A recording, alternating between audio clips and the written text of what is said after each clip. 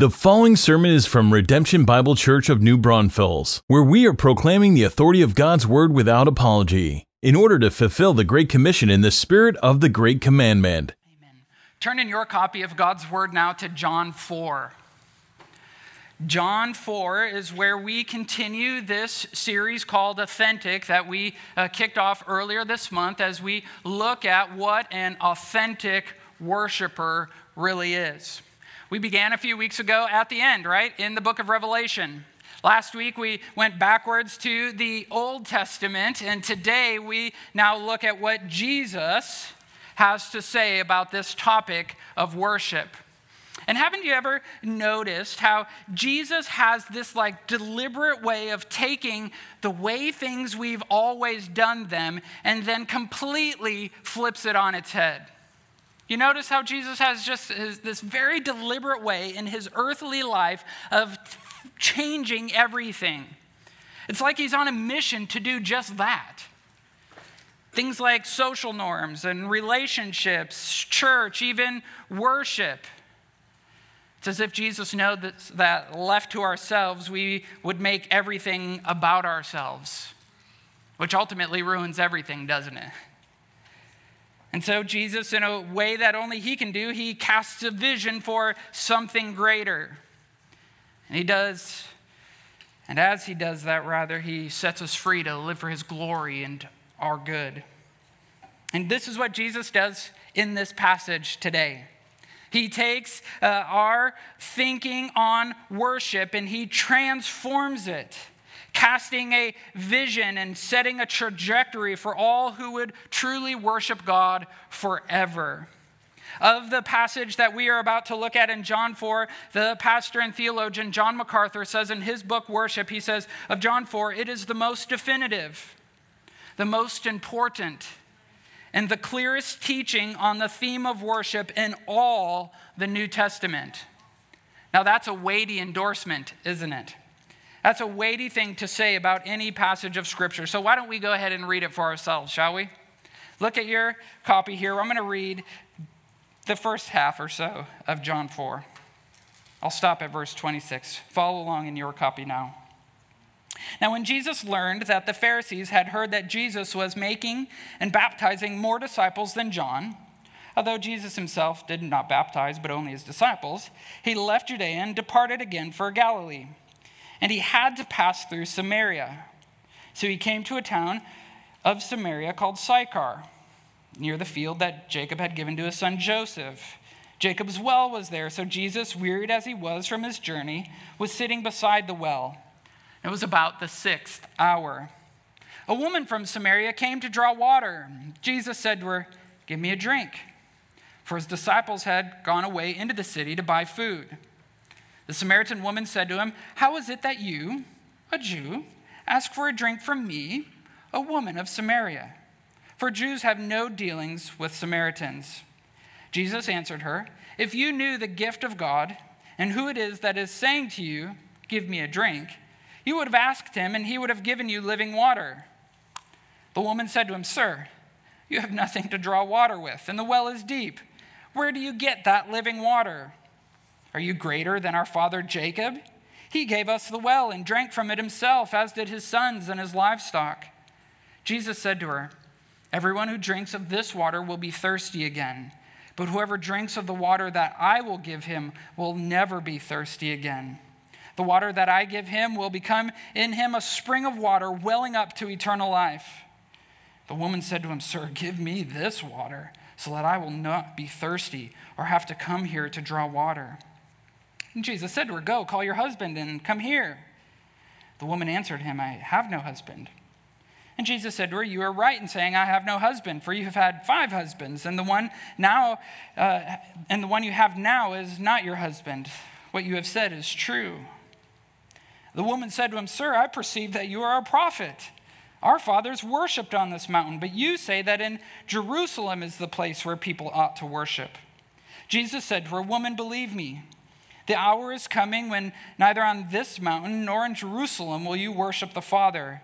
You worship what you do not know. We worship what we know, for salvation is from the Jews. But the hour is coming and is now here when the true worshipers will worship the Father in spirit and truth. For the Father is seeking such people to worship him. God is spirit, and those who worship him must worship in spirit and truth." The woman said to him, "I know that Messiah is coming, he who is called Christ. When he comes, he will tell us all things." And Jesus said to her, "I who speak to you am he." This is God's word for God's people. This is a profound passage, is it not? It's a profound passage, and the central theme of what we've just read is this, that Jesus transforms the way we worship. Jesus transforms the way we worship. See, all in this passage, what Jesus is doing as he interacts with this woman is, as we've said at the beginning, he is turning things on their head because he alone is worthy. And left to ourselves, we mess everything up. And so he mercifully goes after his people and graciously teaches us how to worship. And he does so here in this passage. See, verses 1 through 6 really provide the context of how Jesus transforms the way we worship. They provide the context. They set the scene.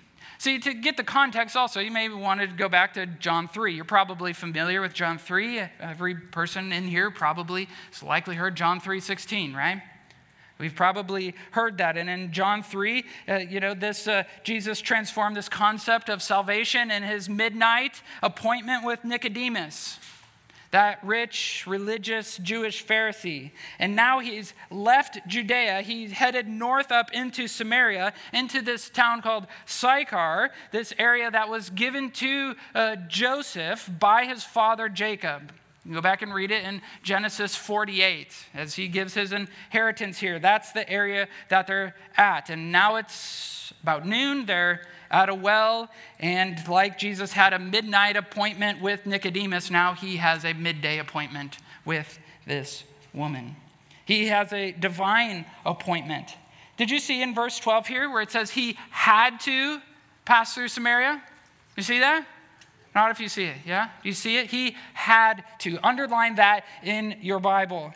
See, the theme here in John's gospel is how determined and how deliberate Jesus is on his mission. Jesus doesn't just like show up in a barn in Bethlehem and he's just like going with the flow. Just kind of passing through life, reacting to the crowds, the people that come around him. No, Jesus is in charge of every step. Jesus is calculating every move. He is in command of every situation. He is deliberately seeking out those whom he would redeem. He came on a deliberate mission. And so when verse 4 says that he had to pass through Samaria, it was not just because that was the shortest route to which he was going. Think less in terms of you have to drive down Freiheit Road to get to Freiheit Elementary, and more like Jesus had a very specific divine appointment.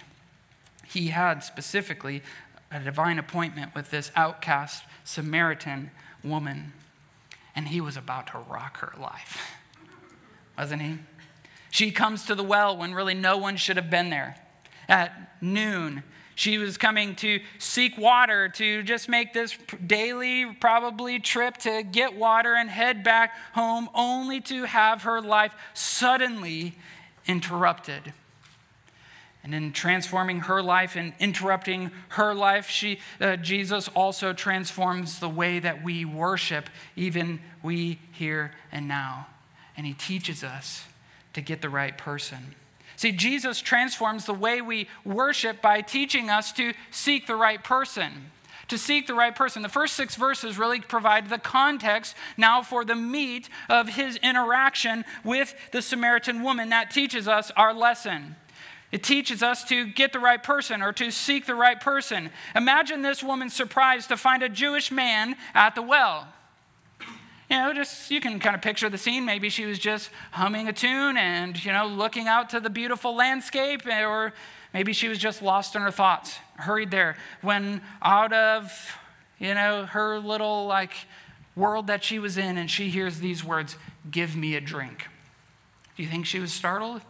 Probably. And startled to find this man here at the well. Don't you just love, like in verse 8 there, in these like the parentheses, right? It's like John's commentary. He's like helping us out here for his readers. You know, his disciples had gone away to the city to buy food. And so they were on their journey. The disciples go, leave Jesus there because we've seen that he is weary.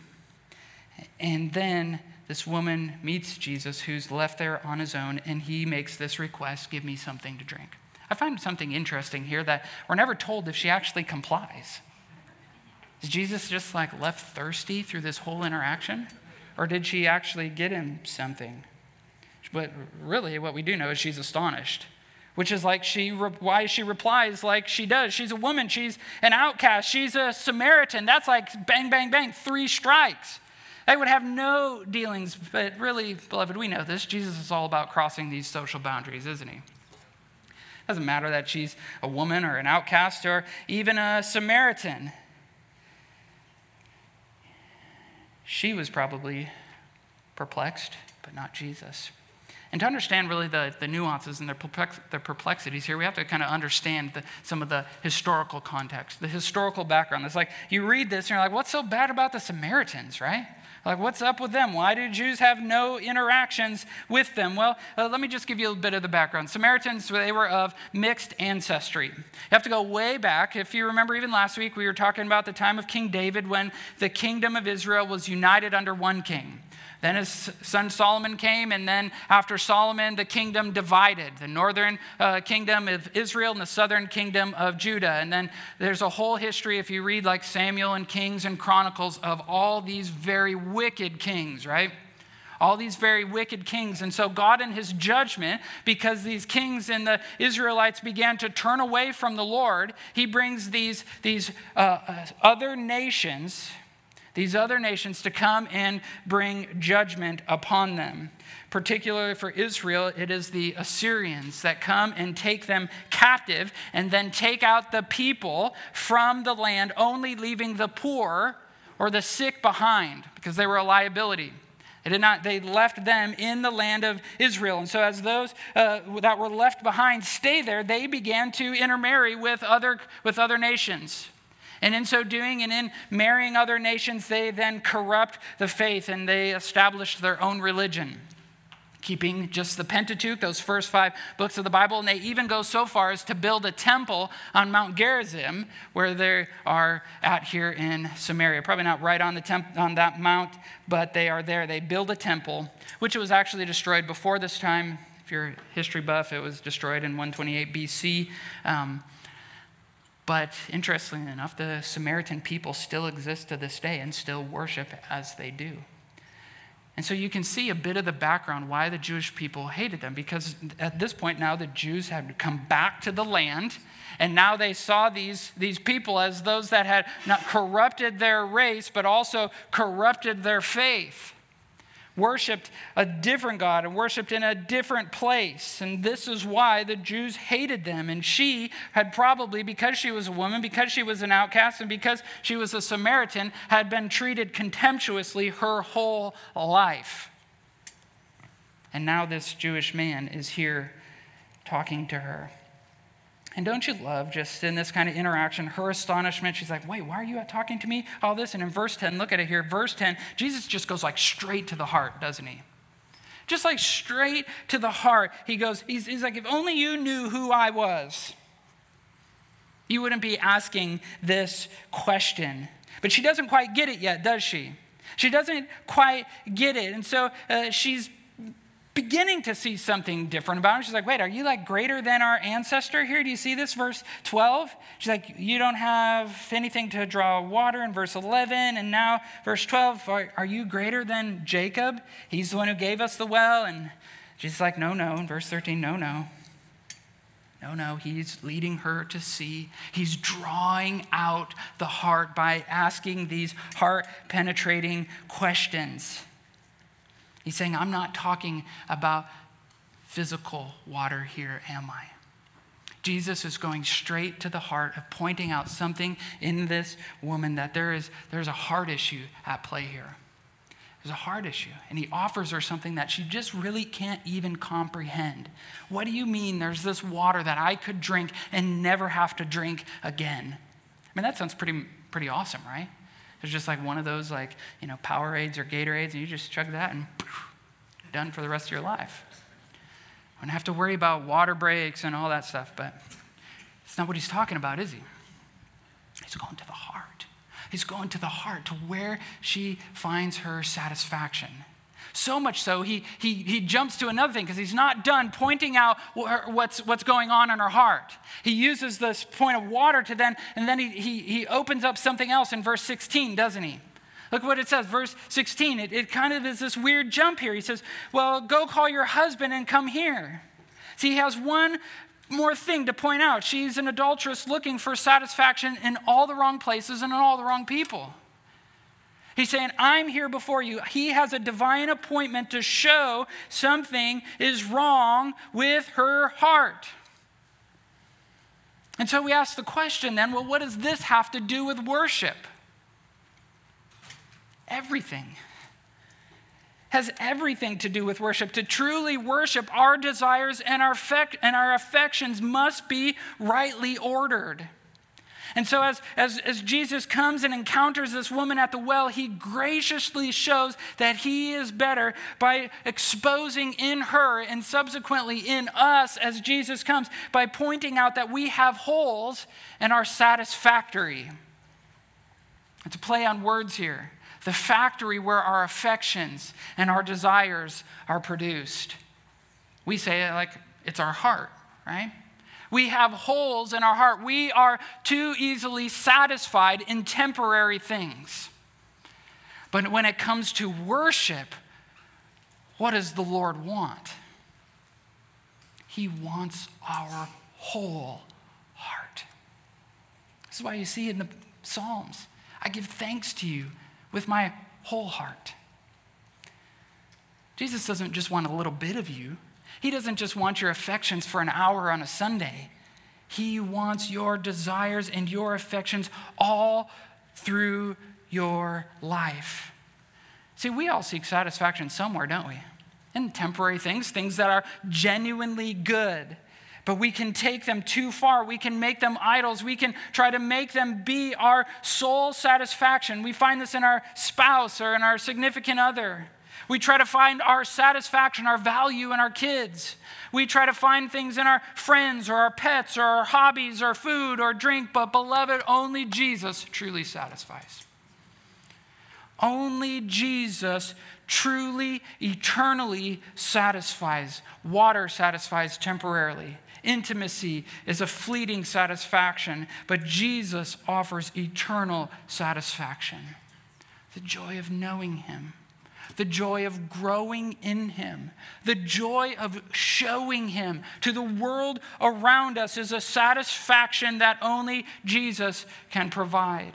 And so just like Jesus comes to this woman and exposes these things in a very gracious way, not bringing condemnation, not treating her with contempt like many probably had. He graciously comes and presses into her life and exposes these holes. Has he been exposing some things in your life? Has he come into the light of his presence? As his grace and his mercy shines upon you? Is he exposing things that may be hindering your worship, that are depriving him of glory? Is there a temporary pleasure that you're clinging to so tightly? You're seeking it in the wrong person. Will you persist in it or humbly, like the woman, look at her response? And will you humbly say, what you have said is true? And seek our satisfaction in the right person. Only Jesus truly satisfies, beloved. Only Jesus truly satisfies. See here, her transformation, it continues. He's transforming the way this woman views life, the way that she worships, and he's teaching her to get the right person and also to get the right place. Get the right place. Do you see how perplexed the woman is? He's just talked about woman. He's just talked with the woman about water. And then he goes to her relationships with a multitude of men, and she's perplexed, right? Look at verse 19. How can he know these things about me? he must be a prophet, right? Like only Jesus really has this kind of, he knows everything about her. And so the fact that he's said it is just like mind-blowing. Who are you? Have you been spying on me? Do you have one of those cameras? Like, who are you? You must be a prophet. You must be a prophet. And then it kind of like, the conversation gets really interesting here, doesn't it? In verse 20, now all of a sudden she jumps to this mountain, this place of worship. And when you first read it, it's like, is this one of those like disconnected jumps or like one of those like deflections that happen, like at Christmas dinner? You have somebody over and they start talking about politics and the conversation just gets really awkward really quick, right? And so you're just like, I don't know what to do. I don't know. I'm going to deflect the conversation. Hey, how about those Cowboys, right? Is that what she's doing here, do you think? It's like you just exposed, you're talking about water. I'm so confused. Now you've gotten into my business that I don't want you in. So let's talk about a mountain where people worship, right? You think it's a deflection or some kind of just like disconnected jump like squirrel? Is it one of those things? Or is it connected? What do you think?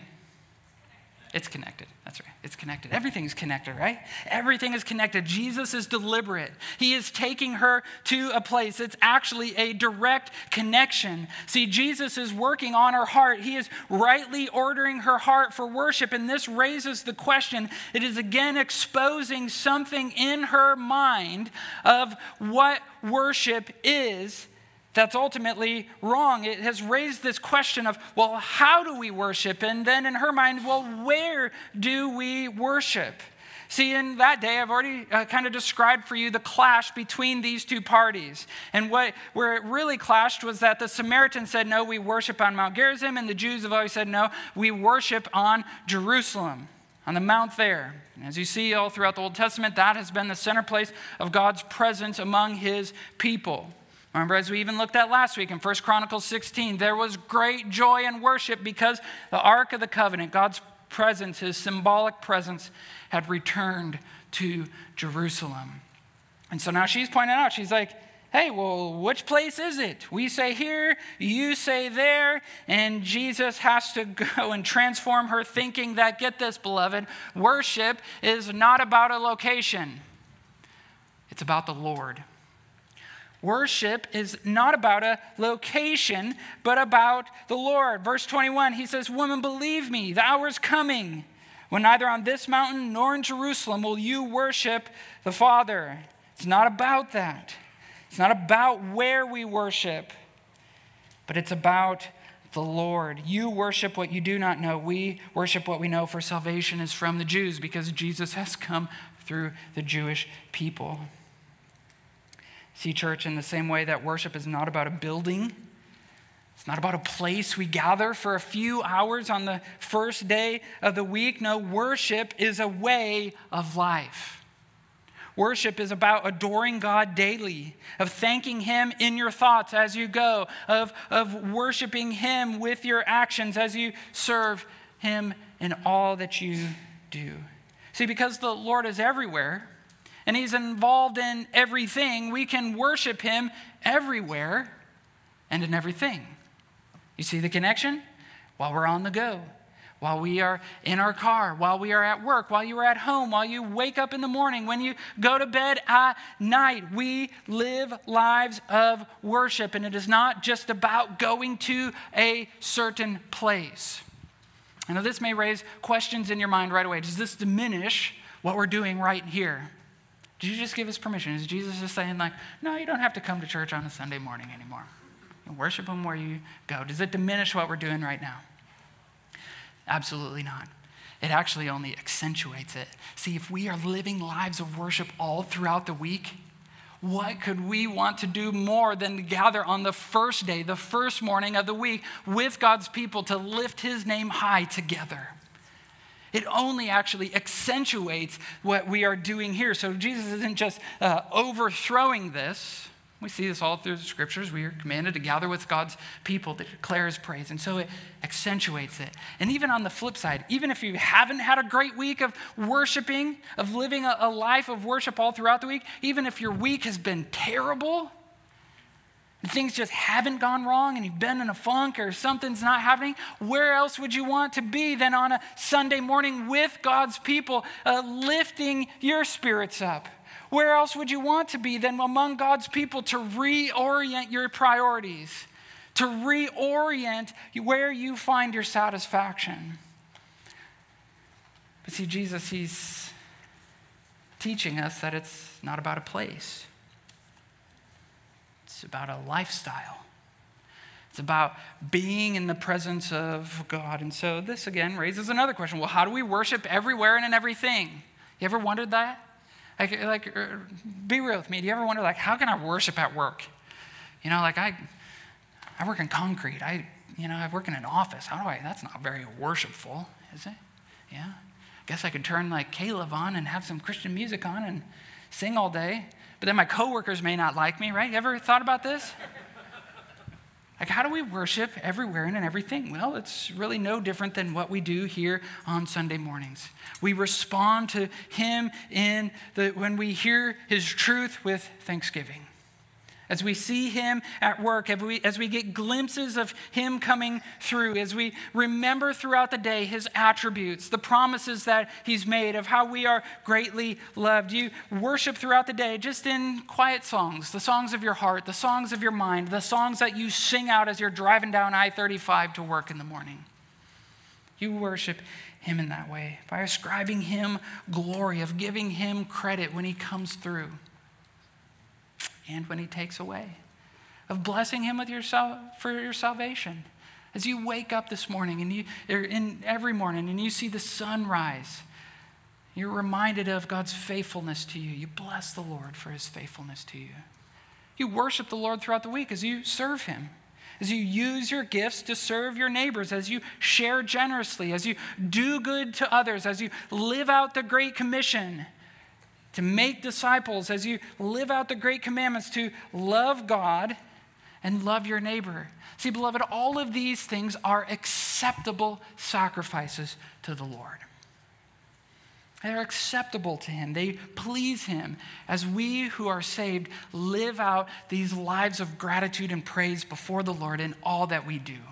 Whether you eat or whether you drink, and whatever you do what? Do all to the glory of God.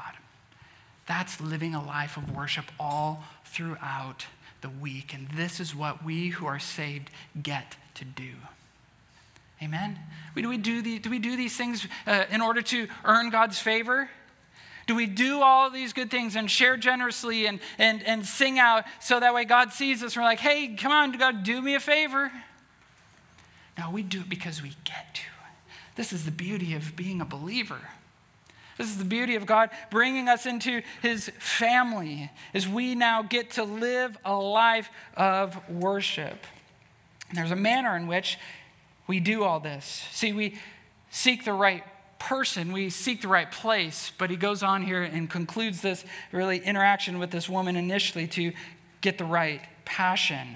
We're to seek out the right passion.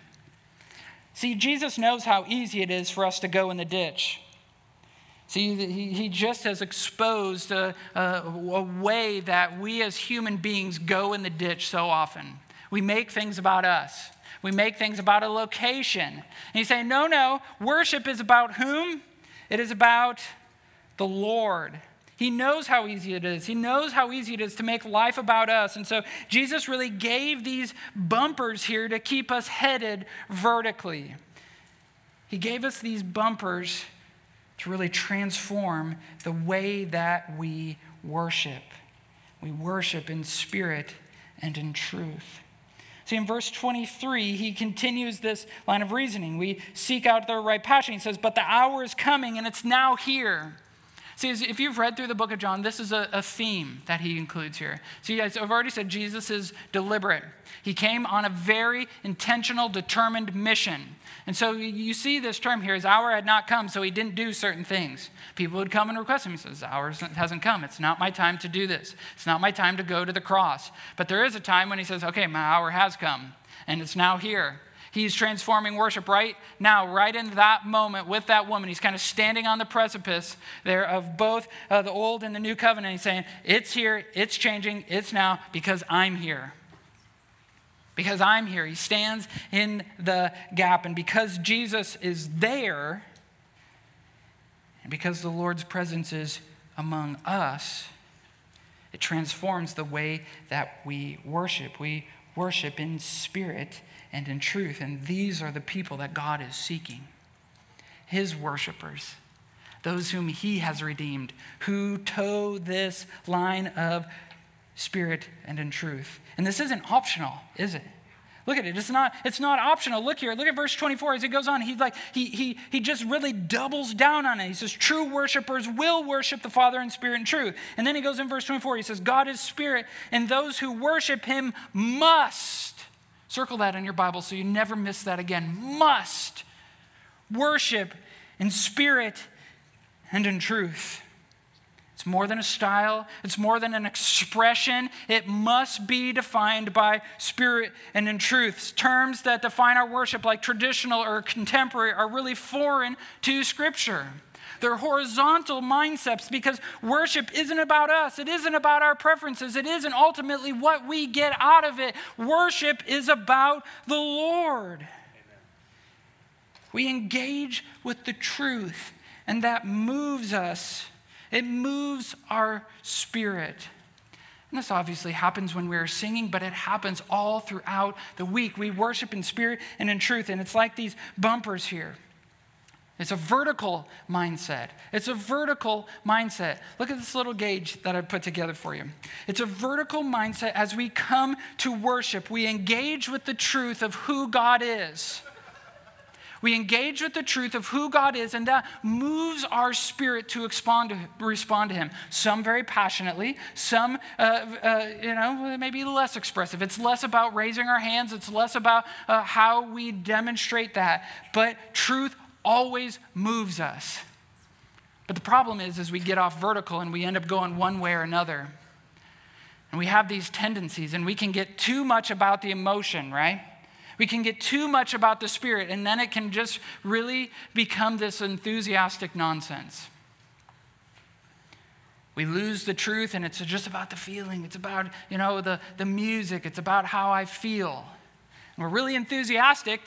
There's the zeal part of it, the spirit that is required. But we're not responding to anything just except to how it makes me feel. But we can also, if we get too much in a horizontal mindset, it can take us the other way, right? We can be orthodox, meaning that we're right in our doctrine, right in our teaching, and just kind of nonchalant about it. And you've probably maybe been in both of these, services somewhere on this scale. And when we make it about us, we're going to go into one of those two ditches. But when our eyes are on Christ, beloved, when our eyes are fixed vertically and we come to church, we live our life because we want to know Christ and to make him known. See, doctrine, the truth of God's word, isn't something that's just kind of dead, dusty, and divides us. No, the truth of God's word makes us respond to him. And this is what we're after. This is what we're after, and this is what Christ is after. See, what's interesting is as he's doing this, both of these mountains are really kind of represented. Here you have these Samaritans who are very enthusiastic, who are very zealous in their beliefs. They had persevered through a lot, but they weren't worshiping the true living God.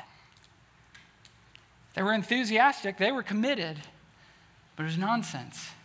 And on Jerusalem, you have the truth of God's word before them. They had the Hebrew Bible before them. From the Jewish people, Jesus would come, and they had just kind of set up some sort of traditional, crazy, works-based, Pharisaical system that never moved them. But beloved, who is the Father after? Whom by his Holy Spirit is he seeking? Those who worship in what? In spirit and in truth. In spirit and in truth. We lift high the name of Christ. And this really blows the woman away, doesn't it? Verse 25, she immediately goes to, hey, only the Messiah, only the Savior could say something like this, right? This has to be God before us. And he responds, anybody that says, Jesus didn't know he was God, didn't know he was Messiah, just take him to John 4:26. Yep. I'm him. I'm him. I am the Messiah. I am the Messiah. See, Jesus has come and he's transformed the way that this woman worships. And through her life, through this encounter with this outcast woman, he now radically transforms her life. I want to read this quote to you from this book, Worship, by John MacArthur, just to kind of summarize this passage. He says this: the terminology Jesus employed to speak of God to the Samaritan woman in John 4 is significant. His entire discourse on the subject of worship focused on the importance of an appropriate response to a proper understanding of the nature of God. The location of worship is no longer the main concern. He told the woman the issue is not where you worship, but rather whom you worship and how you worship. Beloved, may God see fit to never let our worship veer off course. May he make this a place, our church, Redemption Bible Church, a place that is fixed vertically on the God of heaven, Father, Son, and Holy Spirit, forever responding to the truth with zeal and spirit because our mind, our heart, our bodies have been moved to reply to him in praise because he has done great things, has he not? This is how we worship. This is what is true worship, that God is great and we respond in spirit and in truth. Let's pray now. God in heaven, we do worship you. We come before you because you're great. But really, God, we come before you because you've come after us. You have sought after us. You have made yourself known to us in great and mighty ways. Lord, we are this woman. We are this woman whose affections are askew, who are looking for worship in all the wrong people and all the wrong places and doing it in all the wrong ways. And so would you come this morning by your Spirit and would you fix that in our minds and our thinking and our understanding? God, you're so good. You have an appointment with us today. So be glorified in our life now in Jesus' name. Amen. Amen.